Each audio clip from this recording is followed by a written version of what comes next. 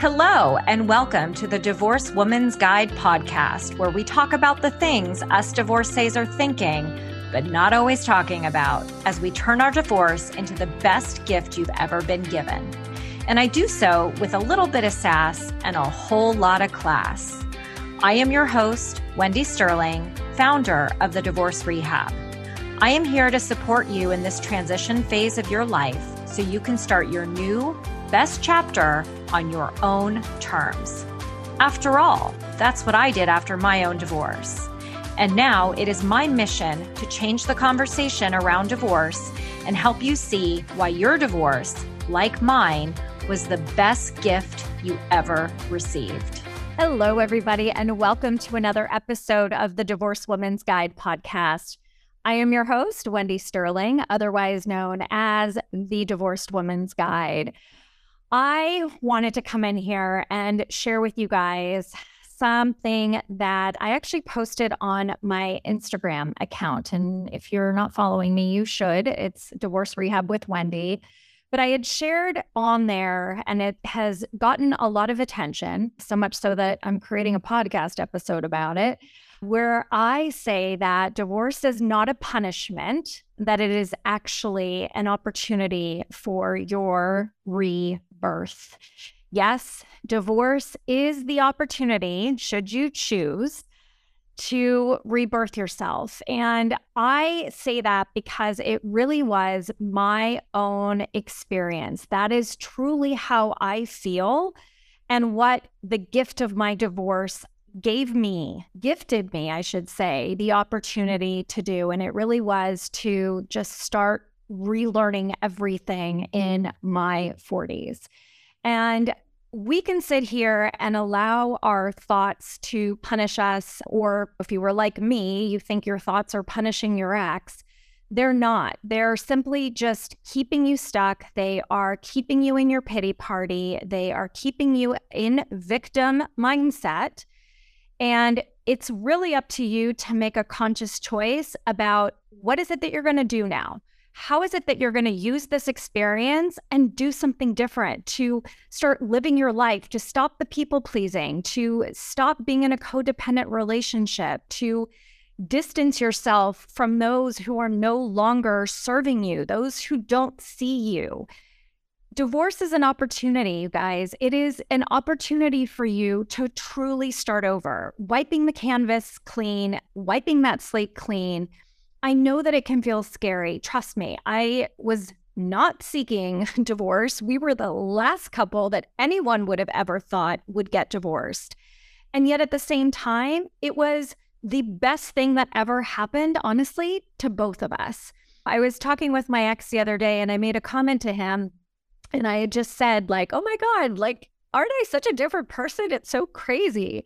And he's like, well, let's be honest. If we didn't go through what we went through, you wouldn't be who you are today. And I said, oh, absolutely. I have no regrets. And like, it was like the best thing that happened to both of us. And we just got like a smile and chuckle from that. And I think that it's so hard for so many of us to think that, sure, you get married, you think it's forever, you say, I do, you give your vows. And at the end of the day, we are all human beings, and human beings are flawed. We make mistakes. And it's really about, how do you apply those mistakes? The world doesn't exist without darkness, right? If there wasn't darkness, how would we know what light looked like? And vice versa. And ultimately, what I believe is that the dark is what enables us to see the light. And it's up to us to be able to do that. If we choose to stay in the dark, then that's up to you. But that doesn't sound like a very fun way to live. I don't know about you, but I seek the light all the time. And what lives in the light are the lessons. That's where the love lives. That is where the compassion lives. That is where gratitude lives. And I'm not saying don't feel what it is that you are going through. That's not what I'm saying. Trust me, I felt a lot. I cried God knows how many tears. I screamed God knows how many bad words, and just words in general.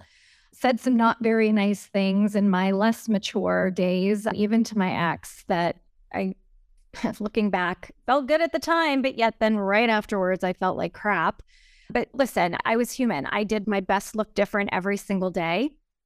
And at the same time, it was through the dark times that I was able to really allow myself the opportunity to see the light. And the biggest light that I was able to see and grasp was the ability to ask for help. It was the ability to say, I need somebody to help me do this. I have read every book. I've listened to every podcast. I have tried buying all these courses and nothing is sticking. And what I knew I needed was for somebody to really hold me accountable. At the end of the day, that's really what we all need is accountability, right? That's how we shift. That's how we change. That's how we move forward. And more importantly, I really needed accountability to be the new version of me, to stop defaulting into what was the old version of me, right? Like that was punishing myself by staying in my old self instead of seeing this as an opportunity to really be this new, shiny, happy version of myself, which ultimately, as I learned, was my authentic self, was my highest self. It was the version of me that was always inside that just didn't know how to come out. She didn't have the words. She didn't have the confidence. She didn't have the steps or anybody helping her. And she was screaming as loud as she could, but it wasn't louder than the negative voices that were going on in my head. And having that accountability and having somebody to essentially tell me that, yeah, you get to start over, Wendy. Like you get to do this differently. You get to have a life that you want and you don't have to feel stuck. You don't have to let your current circumstances, which included being in debt, define you or to define your future.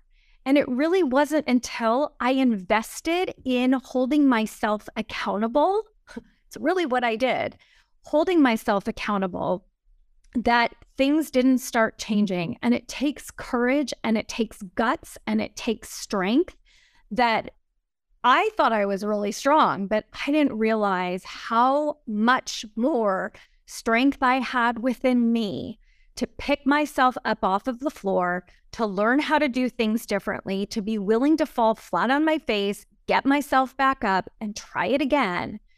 Otherwise, I wouldn't be sitting here, you guys. I wouldn't be sitting here having had the guts to become an entrepreneur, to walk away from my six-figure paycheck, mind you, and to start my own business, to start living life on my own terms. I was the one that had to give myself permission.